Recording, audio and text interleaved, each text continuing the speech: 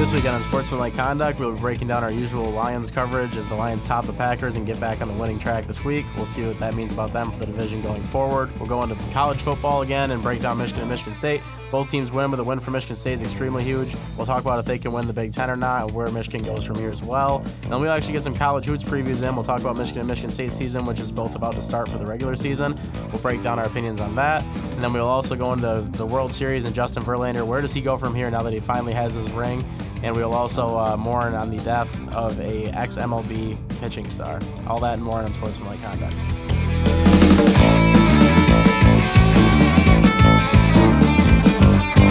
And welcome in everybody to Unsportsmanlike Conduct, the pro sports show where we talk and you listen. My name is Andrew McDonald. I am your host, and with me as always, to my right, I have Evan Petzold. Evan, how are we doing today? A little bit saddened because of the news that Roy Halladay died in a plane crash. That's always rough, but nevertheless, great to be here.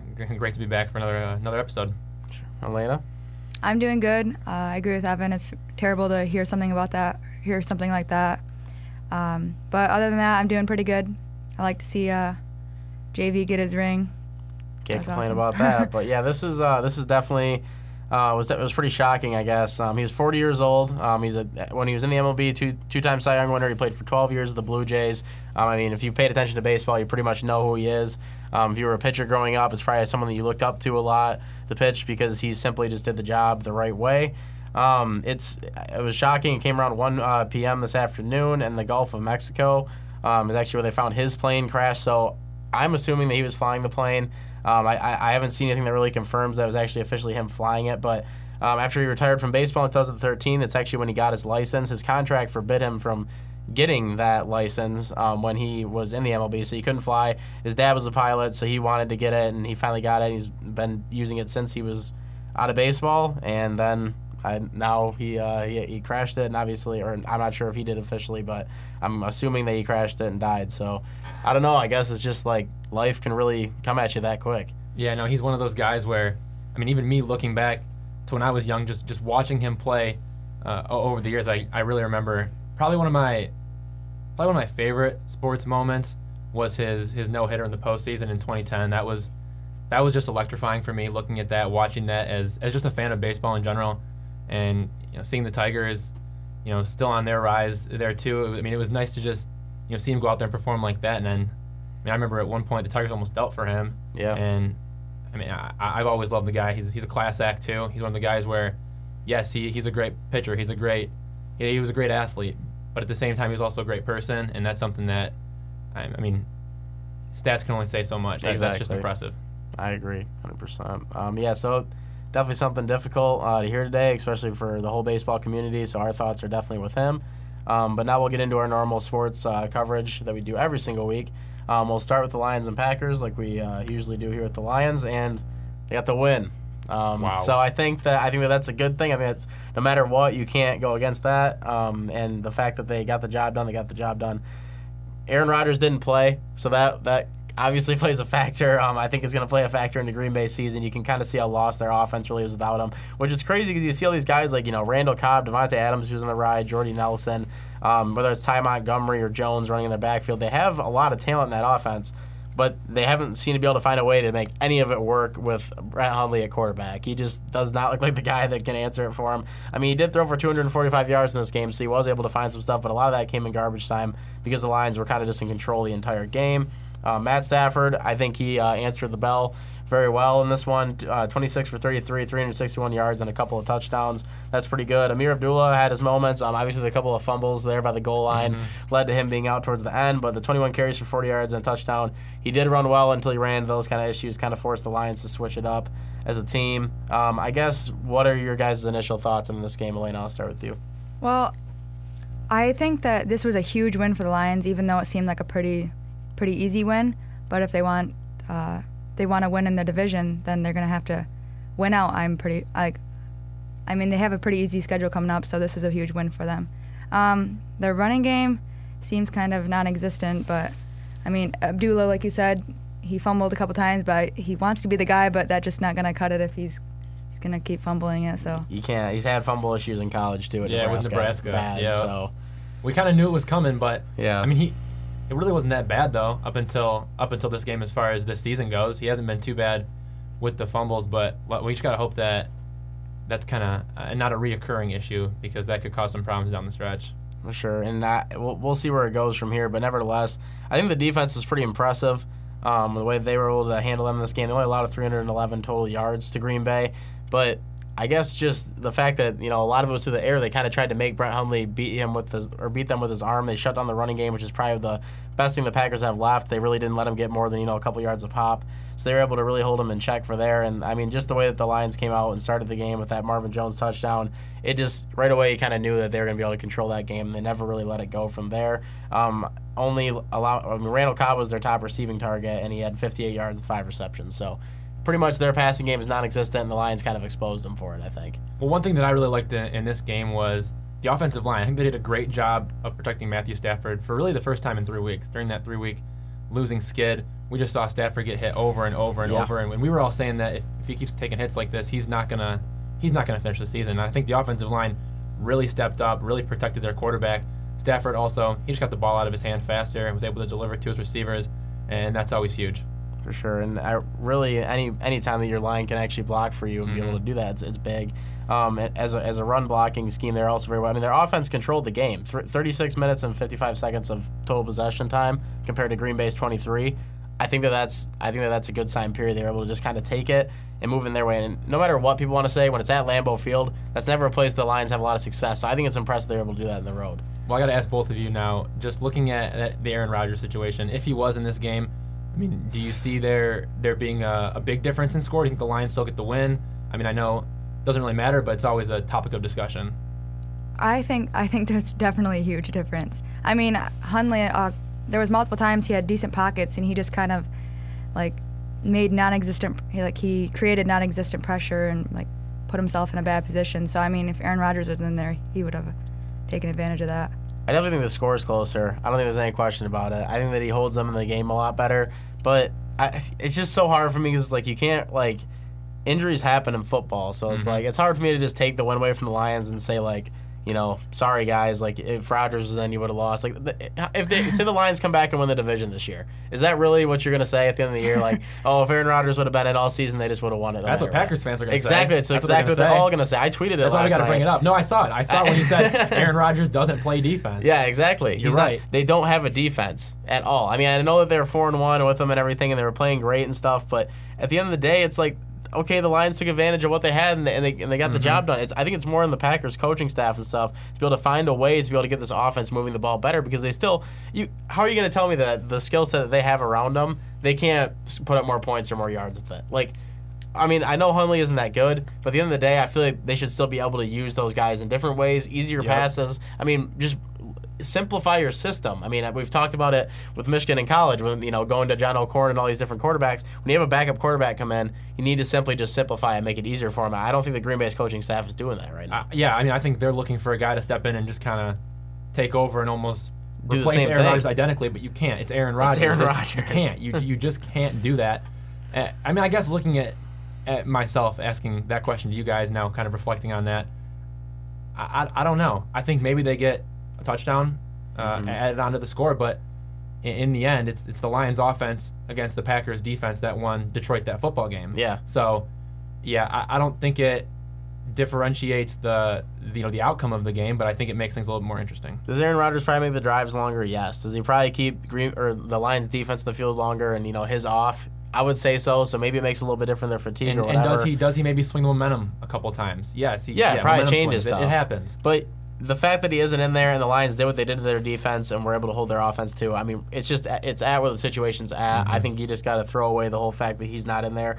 You got to accept where your team's at now, and you got to be able to rebound. Because, I mean, this team was 4-1, and now you're 4-4. You can't, I mean, losing 3 games just because your quarterback's out, I think that doesn't, speak good on your franchise at all. I think that it's kind of wow, if we lose our starting quarterback, we're pretty much just hopeless. Now, I'll throw this at you guys. If the Lions lost Stafford, where would they be at, do you think? Honestly. I think it'd be a lot worse. Yeah. I mean, Stafford's... I guess... Jake Rudock coming in and playing backup. That's who you're talking blue. about right now. Yeah. Tom Brady on the bench there for him. No, yeah, I think it'd be a lot different of a situation. More because, like you said, for the Packers, Rodgers has guys around him that can really make plays. Is Abdullah that good of a running back? Really? No, he's not that good of a running back. But He's not like an Aaron Jones. Have they been able to make a running back. difference, though? Has Green Bay's running backs really been able to make a difference enough to be able to free Hundley up? I don't think so. Not since the loss. And I'm saying that I think it would just be that much worse if the Lions lost Stafford. So I just don't think that would fare well for Detroit. I agree with that. I just think that Green Bay's coaching staff is they just need to adjust with the talent they have. Like you said, you can't just give up hope just because Rodgers is out. I mean, like you said, there's people around him. What are they gonna They're just gonna give up now because Rodgers is gone. They have plenty of people to use, but I think that for the Lions' sake, for being maybe better, I would say that the reason I think that they would be the better team still is because they have a better defense. I think that their defense overall is just a lot better. So I think that it holds the Lions in more games and is able to do something with it. I've never seen Jake Rudock play in an actual NFL game, so I can't tell you how he would do. I'm just saying that I think that they could still do enough of that offense. I feel like their offense isn't a lot of deep balls. That's a lot what you saw with Aaron Rodgers trying to hit Jordy Nelson downfield far, or sending their tight ends out 10 yards and going out. Those are hard routes for a quarterback like Hundley that hasn't played, or maybe that's not even the style that he plays at. I think if you put in a guy like Jake Rudock, he can hit slant routes. He's in the NFL. He can hit those kind of passes. Maybe not with as much consistency, maybe not as good, but I think that the Lions' system is a little bit simpler, and I think that also their defense is a lot better, which is able to still make them a better team if they lost Stafford. Now, of course, they have Stafford, so it doesn't really matter. But I'm just saying, it's my point. It's if you make your system simpler as Green Bay, I think that makes it easier for your team and you can win more games. Okay, no, I can see where you're coming from there. I really think that's a good point with the defense. And just going back to the Packers, it's going to be interesting to see how they do in this upcoming week. They got to go to Soldier Field to play the Bears. I think that's almost a make or break. It's a gut check season. for them. Yeah, it's a very big gut check for them. I mean, 3 straight losses, and then you got to go to Soldier Field and play against Chicago. I mean, that's a tough team too. They will beat you. They'll take advantage of your weaknesses and they will beat you. They're not the best team out there, but they've been able to beat some teams this year, like the Steelers, for example. Yep. That's a team they're not supposed to beat. They definitely could beat the Packers right now. Yeah. So I guess moving forward for the Lions, what does this mean? Can these guys actually come back and win the division? I mean, you got the Browns at the Bears, and then the Vikings, obviously, with that big game on Thanksgiving. But leading up to those two, versus the Browns at the Bears, those are 2 games I think they got to win, right, guys? Yeah, for sure. No doubt. And I don't see a way that I don't think they do lose those. The Browns at home. I mean, the Browns at home. Choke. Browns at home is a win for sure. I think. Yeah. Heading to Chicago to play them in Week 11, I think that's going to be It'll be a tougher game. It'll be a tougher game, but I think the Lions have it in them to pull it out, and I think you string together 3 straight wins, and you're looking pretty good as far as continued momentum through the rest of the season. So there's going to be 2 big games. Really, I mean, I've said it for the past 3 weeks, and I feel kind of foolish for saying it. I say every game's a big game, but I mean, truly for the Lions at this point, every game is a big game. They're not prime time games or whatever anymore, but they're still really big games. And when you get to play in Chicago and then Minnesota back to back, that's 2 divisional games. You got to win those for sure. And I think you just look at it as a whole. It's just games you got to take advantage of if you want to make the playoffs this season. Are you guys still sticking with the Vikings right now? Are they still a team in your mind that's going to be able to win this division, or does this kind of game does it persuade you enough? I think the game, I don't know. I think it persuades me. I definitely think the Lions have now put themselves in a position to make a run at the NFC North. I think if they can... They have the tiebreaker. I think what it's going to come down to is their upcoming games against the Bears and the Vikings. And really that Vikings game is going to be the big deciding factor in that one. So we'll see how that plays out first. But if they can get a win against the Vikings and the Bears, who knows? I think that I'm going to change mine. I'm going to say that the Lions are going to win the NFC North. I think it's just clear that Stafford is the best quarterback in the division right now, and there's really no reason why they can't pull it out. And Vikings have a tougher schedule than the Lions moving forward, so I think there's really no reason why they can't win it. The Lions definitely got lucky with the loss of Aaron Rodgers, but that's what you do sometimes. You got to capitalize on it, right? So that's what they're doing. I'm going to tell you guys what I've said all season. I got to see it before I can actually believe it. But at the end of the day, I look at it right now, and I do see their schedule. No reason they shouldn't. That's a 10 times easier schedule than anybody has left in the rest of it. And they've gotten through their hard games, and they're in a position now with Aaron Rodgers out and the Vikings only being 2 games ahead of them. Yeah, 2 games might seem like a lot, but they already have the tiebreaker with them right as we speak right now with beating them early in the year. That was on the road. So when they go to play them on Thanksgiving, that's at home. So as long as the Lions don't slip up these next couple of weeks and they can take care of the Vikings at home, I think they just outwin them by the end of the season, they're going to be all right. But do you still have that same old Lions feeling in your gut? Oh yeah, 100%. I know. I hate can't. it. I hate it too. I could easily see them losing to the Ravens on the road. That's just the kind of game the Lions lose in week 12, Right. 13 all the time. Against the Bucs, I could also see that being a loss. Those are just the kind of games that in the past I just remember them losing, and I could just see it happening again. I think they're going to give you a lot of hope these next 3 weeks, and they're going to beat the Vikings, and they'll have that lead going in. But then they will slip up a couple times. It's going to be really about how they finish the season against a team like the Bengals, which is just obviously all out of sorts, as we'll talk about later. And then Green Bay later. They get Green Bay at home. That's just the kind of game where it's like, yep, if it was the same old Lions, they'd probably lose it no matter who's there because it's against the Packers and it's the end of the season. But there is absolutely no way they should lose that game on paper right now. I think the only games you could argue they would be able to lose on paper right now is that Raven and Buccaneers game, just because they're on the road. That's the only reason that I would say they have any chance of losing. Otherwise, it's a very winnable schedule. Like, they could easily win out. Oh, for sure. They won't, for sure, no doubt. but I think that they could. The Lions win out? Yeah, no way. No way, Yeah, exactly, no way. right? That it's not going to do it. You know it's not going to happen. But they have to be close to perfect. I mean, to be able to beat a team when you're 2 games behind them this late in the season, halfway through the season, you got to be pretty close to perfect. Okay, so what do you guys have for your predictions for Lions-Browns? I go 30-10 Lions. I don't think it's really that close. 27-10. Yeah, I'm going to go 35-10, so we're all sticking it. I'm telling you right now, this is the Kool-Aid drinking weeks. This is the build you up to where you're going to be like, okay, this team has got it no matter what. These next 2 games, they're going to come out and play well. They give you a lot of hope with winning at Lambeau because Lions fans will be just too blind to see that Aaron Rodgers, didn't play, and that clearly made the game as easy as it was for him. I'm not saying they would have lost. I'm just saying that it did make it a lot easier. I think it's a lot closer of a game if Rodgers is in there. But nevertheless, we'll move on to the other side of football here with college. We'll start with Michigan and get through what they did because right now they're just taking care of business. They're doing what they've been supposed to do since the loss against Penn State. They look like a completely different team since Brandon Peters has come in. But the one complaint that you're getting right now from Michigan fans this entire week has been, why isn't Brandon Peters throwing the football more? Why aren't we seeing more of him? Why are we not using our offense for him? Well, I'll tell you why. Because Karan Higdon had 16 carries for 200 yards and 2 touchdowns. Their running game is super effective right now. There's absolutely nothing that it seems like can stop it, or any of these teams they're playing against. Higdon looks like he's on a new level. He looks like he's at 800 yards. I think he's going to be a 1,000-yard rusher easily by the end of the season with 3 games left to go. It's just hard to go against it when it's working. But a question I want to ask you guys, and I mean, Michigan wins the game 33-10. I'm not going to go through it and break it down for you guys. It was a pretty easy win. Michigan kind of controlled it the entire way. PJ Fleck's got a long way to go with that program right now. But when you look at it, he only had 56 yards, completed 8 passes, and he did have a touchdown on that first drive of the game. After that, it's all Karan Higdon and company. Do you guys want to see more from this passing game over the next couple of weeks, or do you think they just keep handing it off and that's where they should be at right now because it's the strength of their team? I say if it ain't broke, don't fix it. The run game has been real solid the past 2 weeks, really, against Rutgers and then Minnesota. Peters went 3 for 3 for 32 yards and a touchdown on the first drive of the game, and that's really like all he needed to do. I think that might have been the game plan. Yeah, Harbaugh said he might have wanted to let him air it out a little bit more, but I think as far as starting the game, that's kind of what they wanted him to do: drive him down the field, score a touchdown, and then let the running backs take over, Karan Higdon and Chris Evans. And when you got a guy Chris that Evans runs, played very well. Yeah, yeah. When you got a guy that runs for 200 yards in Higdon and then 191 in Evans, yeah, I mean, you don't really need to pass the ball when that's what you have. So I don't know. I think the pass protection, the offensive line still struggles a tiny bit, maybe a little bit more room for improvement.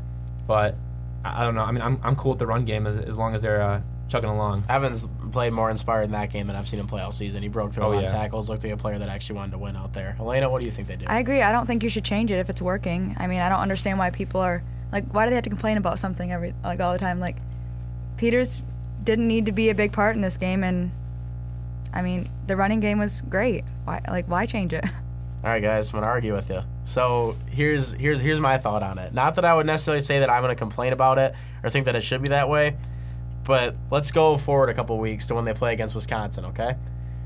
Do you guys think that running game is going to keep doing what it's been doing all season against teams like Wisconsin and Ohio State? Oh, no. I don't think so. No, I'm not. I'm not saying they are. And I don't think so either. I mean, I'm just saying I'm okay with the running backs getting as many carries as they did. I mean, Harbaugh did even say that he did not keep Peters warmed up on the sideline. He just kind of let him hang out instead of making him throw. So I think we're going to see that in the Maryland game. More pass attempts for sure, maybe somewhere around 20.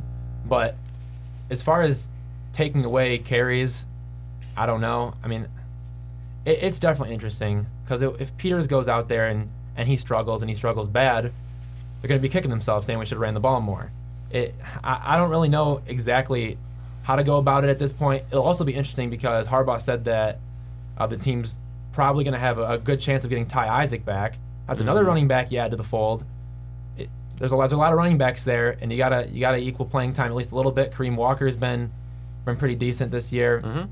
It's definitely an interesting take. It is a very interesting take. I don't disagree with that at all. The running game is clearly what this team has. They don't have anything else really. They haven't shown enough to be able to like say you could just put it in the shoulders of the passing game or anything like that. But I definitely want to see Brandon Peters throw more next week. You think 20 is good? A 20 to 23 pass attempt game is exactly what I was going to say. I want to see him throw the ball more because if you don't start doing that, you're going to become so one-dimensional that you're going to have absolutely no shot to beat these teams at the end of the season. Mm-hmm. And right now, sure, Michigan has a very, very, very low chance of winning the Big Ten or getting that Big Ten championship game. It's still there, but it's very, very low.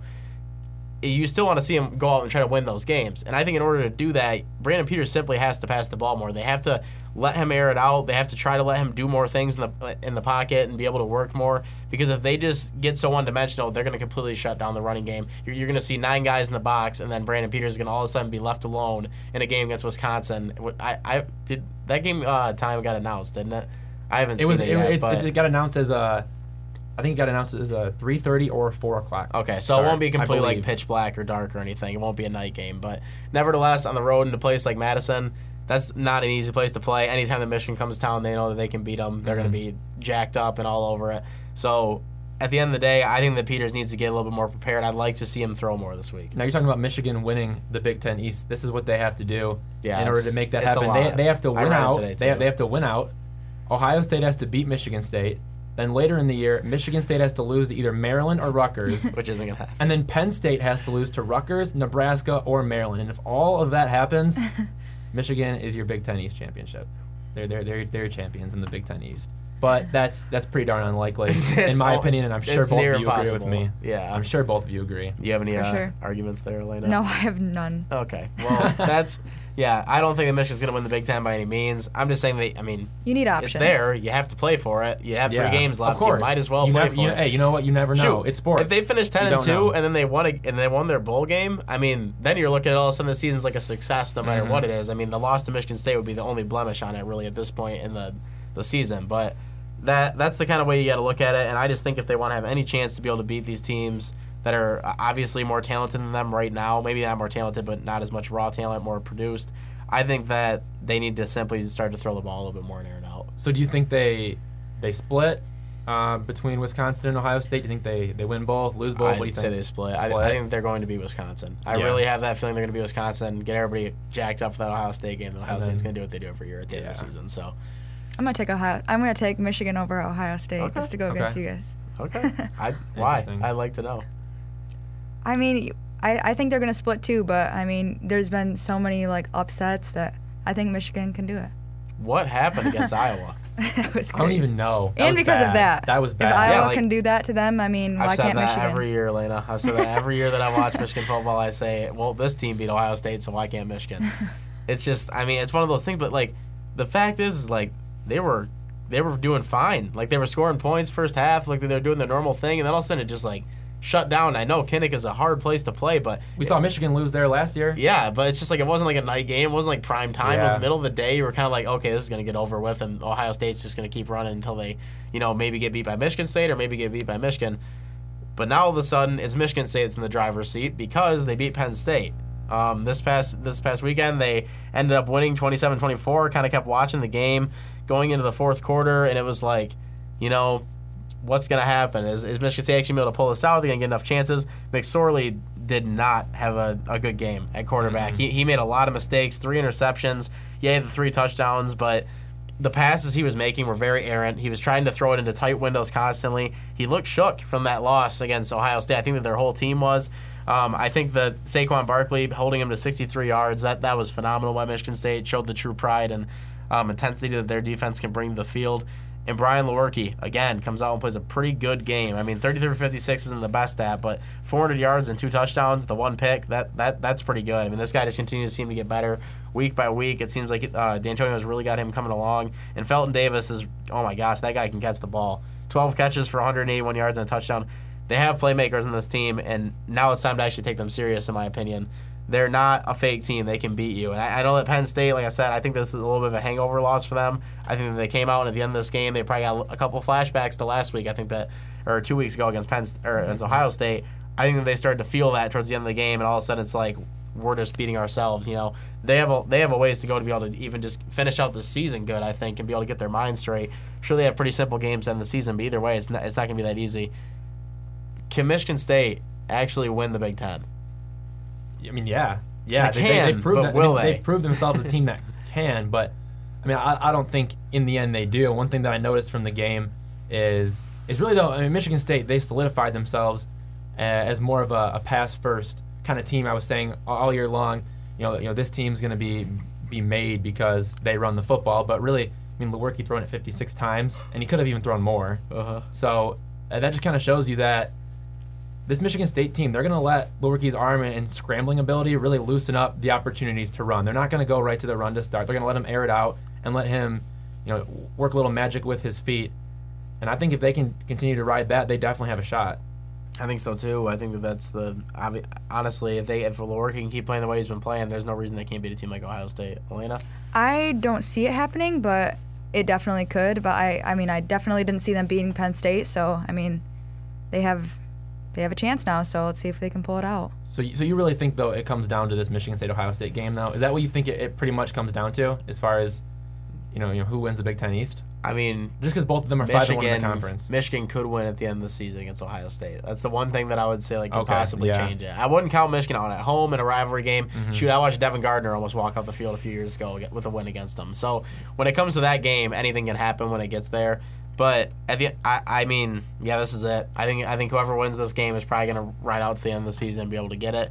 Odds are, but I mean, crazy things happen in college football. The way the Big Ten's been this year, you really don't know what's going to happen. It really looked like Penn State was finally that team, and all of a sudden they've lost 2 games in a row, 2 out of the 3 games that everyone said was going to define their season. Well, it's been defined now. So, I don't know if Michigan State wins this game. I will pick Ohio State to win, being in Columbus and stuff like that. I don't think that Michigan State will have enough, but they're going to keep it close. There's no way that this game's going to be a blowout, and it could really be either team's game at the end of the game.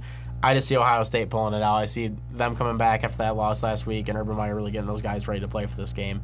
It's the kind of game that they've won in the past, and JT Barrett did prove that he can win a big game now against a team like Penn State. I think with his home crowd and all the momentum at their back, I think they do get the job done, but not by more than a field goal. Yeah, I'm going to have to go with Ohio State as well. I got them 28-14. I think it's one of those situations where Ohio State scores, Michigan State gets the ball back late, throws a pick six, has a fumble, has a little mistake like that, and then Ohio State punches in another score. But I think it's close pretty much the whole way.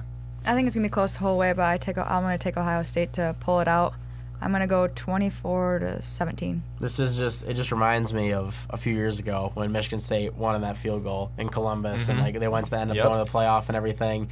You kind of break it back to that. It's almost like the same thing this whole season. You just keep asking, is Michigan State actually that good? Can they do it? Can they do it? Can they do it? This year it's a lot harder to believe because they were 3-9 the season before. So it's like, holy crap, we're here and they actually have a chance to do this now. So it's pretty crazy. They have the full opportunity to do it, but I think Ohio State is going to get the win this year. All they got to do though is get past Ohio State, and then they got Maryland and Rutgers. So I mean, this is their game. They got to buckle down, and if they want that Big Ten championship, they got to get after it this game. This is it, and it's right there for them. It's on the table. The Iowa win just helped them a lot. So, yeah, they have a chance. We'll see what happens going into that game. The Penn State game was very impressive. I think the way they were able to get the win done says a lot about them. Michigan and Maryland, do you guys think that Michigan's probably going to get the win there? Yeah, for sure. I would say so as well. I don't think Durkin gets the win over his former team. They're struggling now. They're one of those teams kind of in the downslope in the Big Ten, fighting for bowl eligibility. Moving into the other sport with Michigan and Michigan State, the one that I am pretty excited to get started here. College basketball, man. It's right on the brim. I We're mean, there. I'm a nerd. Like I love college. Like for college basketball, I love it. I love watching it. I'm one of the people that still loves it for the regular season and all that it has. Oh, all the way yeah, through. for sure. There are a lot of people that are like, oh, it's just a March sport and whatever. No, I love Big Ten basketball. I love watching it all season. Just a quick like breakdown and look into these two teams' season. You got Michigan, who will open up their season on Friday against North Florida, and then Michigan State. I don't know who they actually open up against. They've already played 3 exhibition games so far this season, but nevertheless, they look like a team that can, they're number 2 in the country. And I think the game against Duke is going to be the game that everybody's kind of looking forward to, where it's pretty much like a 1 versus 2 type thing. Literally, everyone's excited. Yeah, like, everyone's hyped for it. Like, who isn't ready to watch that game? So that's kind of where you're at. I guess just a quick thought on both teams' season. Honestly, what do you think Michigan needs to do to start the season to kind of convince these people? Because they're not quite in the rankings. They received 7 votes the AP poll to be able to get ranked, but they're not quite there. Mo Wagner's back, so he's obviously the person that people believe is going to be the star of this team. But then you got guys like Charles Matthews, who came out and played phenomenally the other night, 23 points. There's guys like Rockman and Duncan Robinson who have been kind of just waiting in the rafters to be able to get their chance. Players like Derek Walton last season and Zach Irvin towards the end even, and DJ Wilson and Wagner himself blew up on the scene, just took that team over and took it on their own. It kind of left guys like Rockman, whatever, to be Robin to Batman. It was just kind of like where they're at. What does Michigan need to do to be able to prove to people that they are going to be a real team this year and actually could win this conference? I think first things first. A lot of people don't really know about Charles Matthews coming over from Kentucky. He had to sit out last year, so you don't really know a lot about him and what he brings to the table. And that's kind of one of those things where I sit back and I look at a basketball team and you see a guy like Matthews coming in, and you really don't know what he's going to do, but he's one of the guys that could be a huge difference. He could be the best guy in this team for all we know. And I think a lot of people that do the rankings, all that kind of stuff, they don't really put that into their preseason rankings because they can't, because they haven't seen him play a regular season game. But I think Matthews is a guy that, he could be a star for this Michigan team this year. 17 first half points, finished with 23 on 9 of 14 shooting in Michigan's exhibition win over Grand Valley State. I'm back on November 3rd, but he hit mid-range shots, slashed the basket, drew contact, layups. The guy was able to do it all. I think he's probably going to be one of the big difference makers here as far as coming in and almost looking to step up and lead the team and be a star on the team. And I think we're going to see a lot of that as the season kicks off, and then once we get into conference play, we'll really find out if he's a real deal. And if he is, Michigan's going to be ranked. This is going to be a good team. North Florida just booked themselves 2 games against Michigan and Michigan State. Yep. So that's actually who they open up with as well. It's North Florida. Michigan State will play them on Friday, then Michigan plays them on Saturday. That's a rough go about to start your season there for North Florida. That's pretty gutsy scheduling. 2 pretty cool venues though. Yeah, exactly. Why not? Breslin Get to play them. So why not? Exactly. Elena, what does Michigan need to do to kind of get back on the track that they were towards the end of last season? How do they continue that success? Well, they just they got to play good basketball, good smart basketball, and I think they're kind of being outshined by Michigan State right now. Everybody thinks they're going to be so great, but it's a toss-up. You never really know. We have the 2 transfers coming in, so we'll see what they can do. They're not 2 young guys coming in now, so maybe they'll have a little bit more leadership. And alluding those 2 transfers is definitely a good point, because you talked about how people don't know a lot about a player like Charles Matthews. What a lot of people don't know about is a player like Aaron Simmons, a guy that I watched last year covering MAC basketball. Played for Ohio, and he over 1,000 points for his career there, 600 assists, 500 rebounds. He's a complete player. Xavier Simpson got the start over him, though, which I think was pretty interesting in that opening game. And it's kind of like Beeline's system has been known to be very complex and tough to pick up. And I'm kind of wondering if that's the reason right now that, maybe a guy like Simpson was starting over Simmons.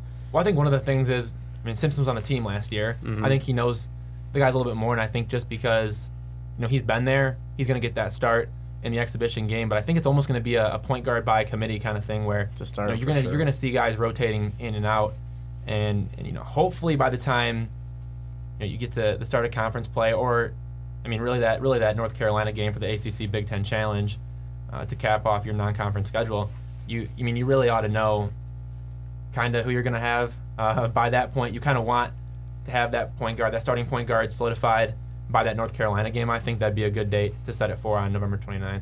For sure. I agree with it. I think it's definitely going to be something by committee at least to start the season. I actually kind of wrote about it today. It's like you look at it as, yeah, Simpson probably has the system picked up a little bit better, but he's a guy that averaged barely over 9 minutes a game per season last year, only an assist and a half, only a point and a half per game. So he didn't do much. He hasn't seen a lot. Simmons is a guy who's played a lot. So it's kind of like, how isn't he getting the start? Beilein said that he pretty much admitted, like, we didn't have any, like, seniority at that position. We needed to go get someone that does have it. I think that, eventually as the season goes along, even within the first, 5 to 10 games, you'll start to see it. I think that Simmons will definitely take over that position, that role, unless, there's something major that comes out of Xavier Simpson. I just don't see it, though. I don't either. I don't at all. I just didn't see a lot of him last year. Even when he did play in games, he kind of seemed like more of a liability than anything else. He's really short. I mean, you got to have a lot of ability to be able to cap over that or be able to get past it. I think it's gonna be pretty tough for him. Here's the thing that I see with Simpson. I just don't see him being aggressive with the basketball in his hands. I mean, you look at Derek Walton Jr. last year, and the way that guy was able to slash and take it to the hole, the way he was able to pull up from deep, he just looked confident. He looked strong with the ball. And when Simpson checked in, yeah, I know he was a freshman, but he just did not look confident. So I think as the season rolls on, we're just going to have to see how his confidence is and how he looks out there as an overall point guard rather than just a passing kind of point guard, because John Beilein wants a player who's going to be able to score. Yep. He doesn't want. I mean, look at Trey Burke, Derek Walton Jr. I mean, even back to Morris. Well, I don't remember what his name was, but he went to the draft. Darius Morris. Darius Morris. Yeah, I mean, he was able to slash and score a little bit too. So that's kind of the point guard that he wants, and I think Simmons fills that role. And I think it's only a matter of time before he takes that and runs with it. I agree with that 100%. It's the kind of position. Talking to David DeJulius not that long ago either, he believes that's the kind of reason why Beilein pursued him so well. He told me it's like an honor to be able to eventually play. He's a 2018 recruit. It's an honor to be able to eventually play for a guy like this because of the way that he treats his point guards, the way that he brings them into the system. It says something about it with what Michigan's had over the past few years. I think Charles Matthews is going to be more of that guy, though, than what people think. I think that, you can compare him to a player like Manny Harris from years ago who's like a slasher and he can almost do anything on the floor. That's what I think Michigan's going to have to look to a lot for them to be able to be that good.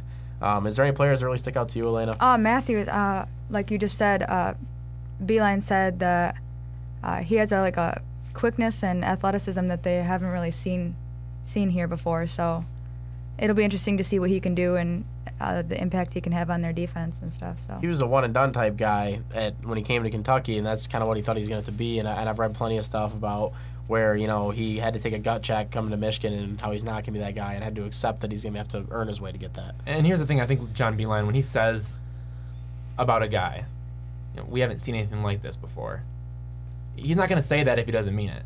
If he doesn't mean it, he's not going to say it. So, by saying that his quickness and athletic ability is something like that Michigan hasn't seen in a long time, I mean, he means that. So I'm only expecting high things out of Matthews. I think he ought to be a go-to player for the Wolverines. And another thing for Beilein, he can go deep in the bench. I don't know, 10, 11 guys deep on the bench. He has a lot of guys that can play.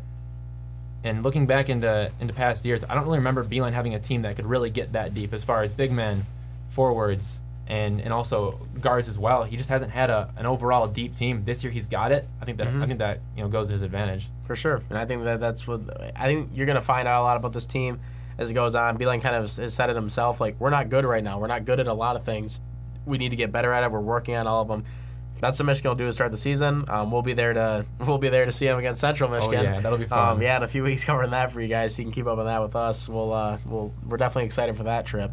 But moving on to Michigan State, real quickly here, just kind of looking at it. Everyone knows this team has talent. There's absolutely no hidden gem. There's a reason they're ranked number 2, and it's purely off talent. Because I can tell you one thing that they didn't do a lot of last year, that was win basketball games. They couldn't finish basketball games. They looked like an immature team that could not get the job done at the end of games. I think the perfect example was at the end of the season when they played against Kansas. They hung with them that whole game, and at the end of the game, they just completely let it get away from them. You can see the attitudes in their face change. That's the kind of stuff they're going to have to get past this year. If they don't get past that, it's going to be kind of like, okay, this team has all this talent, but can they actually win? I mean, giving them the number 2 ranking is saying a lot about what people think that this team should be able to do. It's almost kind of like one of those years where, like, Tom Izzo pretty much is believed to have a Final Four or bust because of the way that his program's been able to do. In the past few seasons, I've heard that multiple times the offseason, that is the expectation from the fan base right now. And I definitely think that has, some legitimate argument behind it. But when you look at it, Miles Bridges, Nick Ward, that's probably going to be the basis of this team. and everything else that comes around it. They just everything they can do underneath, the way that Bridges is athletic. He can pretty much do anything on the floor. I know it's kind of a crazy comparison, but I've almost compared him to literally like a LeBron James in the college basketball format. Literally, when he gets the ball, he can do anything with it. The way that he can handle it, the way he can, everything. Just watching him live one time last year, I was like, this guy is seriously a freak of nature. He can do almost anything on the basketball floor. So, is Michigan State really that good? And if not, or if they are, why? I think they're that good as far as pure talent goes. I believe that we're going to see them use their talent to their advantage, and they're going to be really darn good this year. But I think it's almost too soon to say that 100% they're going to be great. They're going to be Final Four team, whatever. Because I mean, these guys are still young. Okay, you got sophomore Nick Ward. He's going to be real good underneath from Michigan State. Jaren Jackson, the freshman, we'll see what he can kind of bring to the offense. And then Cassius Winston, he's a facilitator and he can score at point guard. And then Miles Bridges, like you just talked about, the star of the team, and he's just a sophomore. So I think a lot of these guys are really young, and when a lot of young guys try to gel together, sometimes there's some issues. Sometimes, not all the time, but sometimes. And I think that could potentially be an issue. But personally, I see Michigan State being one of the best teams in college basketball this year. I see them road to the Final Four all day, in my opinion. I think I can agree with that. I mean, we'll see if they can overcome the immaturity they had from last year. But, I mean, the talent is there, so if they can put it together, I think they can make a Final Four appearance for sure. I think it definitely is there for them to be able to do that as well. I think that obviously it's a pretty easy analysis, but the gauge for them of talent, where they're actually going to be at this year, it's going to really say it all when they play Duke. If they're able to come out of that game and say they lose by 3 points, or say they win by like 5 points, that to me is going to say that they're a completely different team from where they were at last year. If they were to lose that game by very little, I actually expect them to win it. I think they're going to beat Duke. I think Izzo's going to have his team ready, and they're going to prove how good they really are. But nevertheless, if they go out and they lose that game by like 15 points, 20 points, that's still going to tell me this team is a long way to go, even going to the Big Ten schedule. But man, I mean, I look at their schedule in the non-conference this year.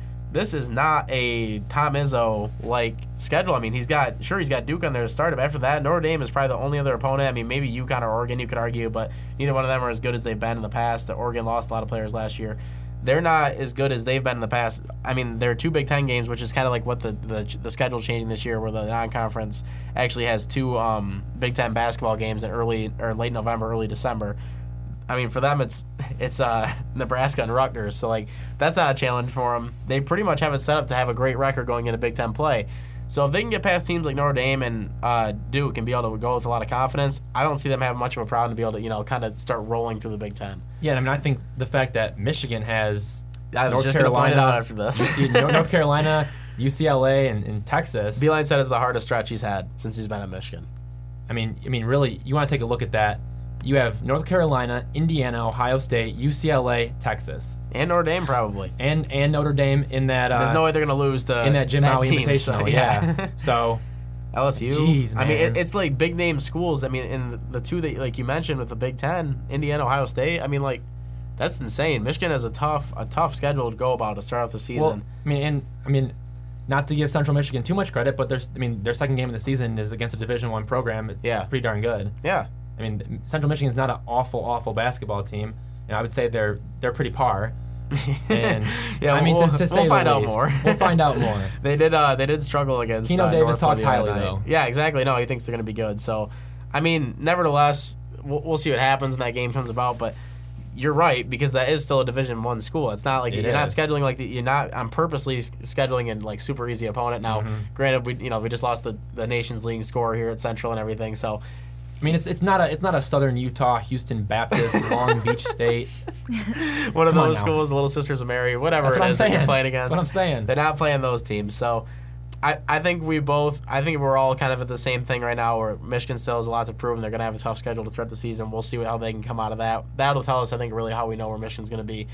Michigan State, this Duke game means it all for them. If they can win that game and get past that, Michigan State's going to be undefeated for a while this season before they even face having a loss. So we'll see how that goes, and we'll definitely follow it as it keeps going. But we're going to end the show with our stud and dud here for the week. Evan, I want you to start with your stud for me.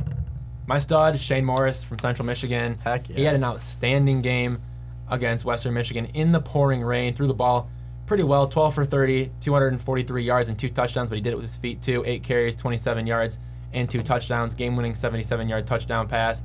to fellow senior Corey Willis. Really, arguably the best throw of his entire football career. I mean, I've seen some of his high school throws and stuff like that, and they're pretty darn good. But in the rain, to throw that to Corey Willis the way that he did, he threw a dart to him, and he placed it perfectly, put it right in the hands for Willis. He was able to take off and run the opposite direction from the defender. You really can't put it much better than that. Overall, just an outstanding performance from Morris. Listen, I came to Central Michigan 100% for the academics. I didn't come here to rah-rah for their football team or anything. So, I don't really have like a bias when it comes to covering them and everything, but I was at the game to cover it there.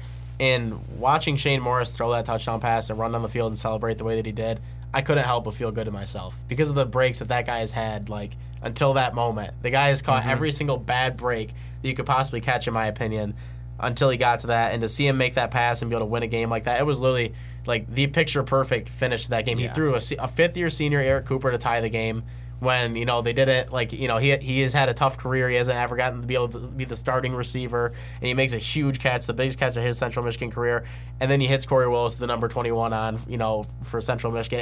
It was really just, like, picture-perfect to watch. Well, I was watching from home, and I wasn't even there at Waldo Stadium in the atmosphere that you were in, but I just got the chills immediately. He caught the ball, and I saw him running, and I just got the chills. It was one of those sports moments where you don't forget that. That university you don't shook. Forget it. I mean, just they were like, what this is not, when PJ Fleck was there, that would not have happened. What happened on 21 unanswered points, that would not have happened if PJ Fleck was coaching that team. I can promise you that right now, because right now Tim Lester's got a lot of questions at Western Michigan. But nevertheless, Elena, your stud?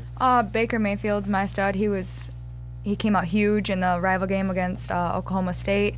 24 for 36, 598 yards, and 5 touchdowns. I mean, crazy stats. So he keeps doing what he's doing. He's Baker Mayfield. He's a good quarterback, and I think he's going to keep that team going in the right direction in the season. His conference is definitely something that Oklahoma has the ability to win. They just got to stay out of their own way and make sure they don't lose some of those games. My stud for the week is Matt. I hope I'm pronouncing his last name right. Coughlin. I don't know if I am, but he's the kicker for Michigan State. Yeah, it was an easy field goal. Yeah, it was a chip shot. But at the end of the day, you got iced, the timeout, that'll get in your head when you haven't kicked a lot this year. He's had moments where he hasn't had success. The conditions were terrible, so to be able to get the snap down with the field being as muddy as it was at Spartan Stadium, it was awful. And he had a sick celebration, too, with the penguin slide. Right, exactly. Yeah. They always have the one. Always a guy with the arm, doing that whole thing. They seem to find a way to do it, and to be able to make that kick in that moment, whether there was a straightaway kick or not, very impressive. I mean, good for Michigan State and good for Coughlin to be able to make that kick. Elena, I'll go the other way for you with your dud. Ohio State is my dud. They should have won. They should have won the game. There was really no excuse why they couldn't, and they just were awful. Understandable. I mean, honestly, how? I mean, like I said to you, how? Like, it was the most mind-blowing loss. Now, if it would have been anything, I would have thought that it would have been by, like, I don't know, like maybe 3 points. Maybe it would have been a last-second loss. Mm-hmm. To be able to lose like that, that's just pretty crazy. And as far as me for my dud, I got AJ Green. So first things first, NFL, they're not suspending Cincinnati Bengals receivers. They're not suspending Cincinnati Bengals receiver AJ Green or Jacksonville Jaguars cornerback Jalen Ramsey. They're going to be fined north of $30,000 combined. And really what happened was in the final seconds of the first half, Ramsey shoved Green from behind. Green turned around, put him in a chokehold, wrestled him to the ground, and started punching him. Then kind of let up a little bit, and then put him in another chokehold and started punching him again. Until were you watching finally, UFC on Sunday, or were you watching football? I mean, I had to check my glasses there on that one. But, I mean, the fact that he kind of let him get back up and then just did it over again was pretty stupid. I think it's dumb to put a guy in a chokehold and punch him over and over again. I mean, maybe push back, but to choke him, that's pretty excessive. I think he should have been suspended, but he wasn't. That's just a shame. That's definitely interesting. It was absolutely ridiculous. I mean, ridiculous. NFL has been bad at that all year. Obviously, we've seen with Zeke Elliott, they don't know how to suspend a player. And then, I mean, I have AJ Green in my fantasy team, so I'm not going to complain about it. But at the end of the day, he definitely should be suspended. There's no reason that he shouldn't. One guy who probably is going to miss a little bit of time and is my dud, and Dylan, who used to be on this show, would probably get all over me for this, but LiAngelo Ball was one of 3 UCLA players to be arrested in China just days before the Bruins opened their season against Georgia Tech. Why? What? I mean, just what? Like the banner of college basketball now for the next few days leading up to the start of the season, which is a huge disappointment because, man, I would just like to hear more about the games that I'm going to be watching.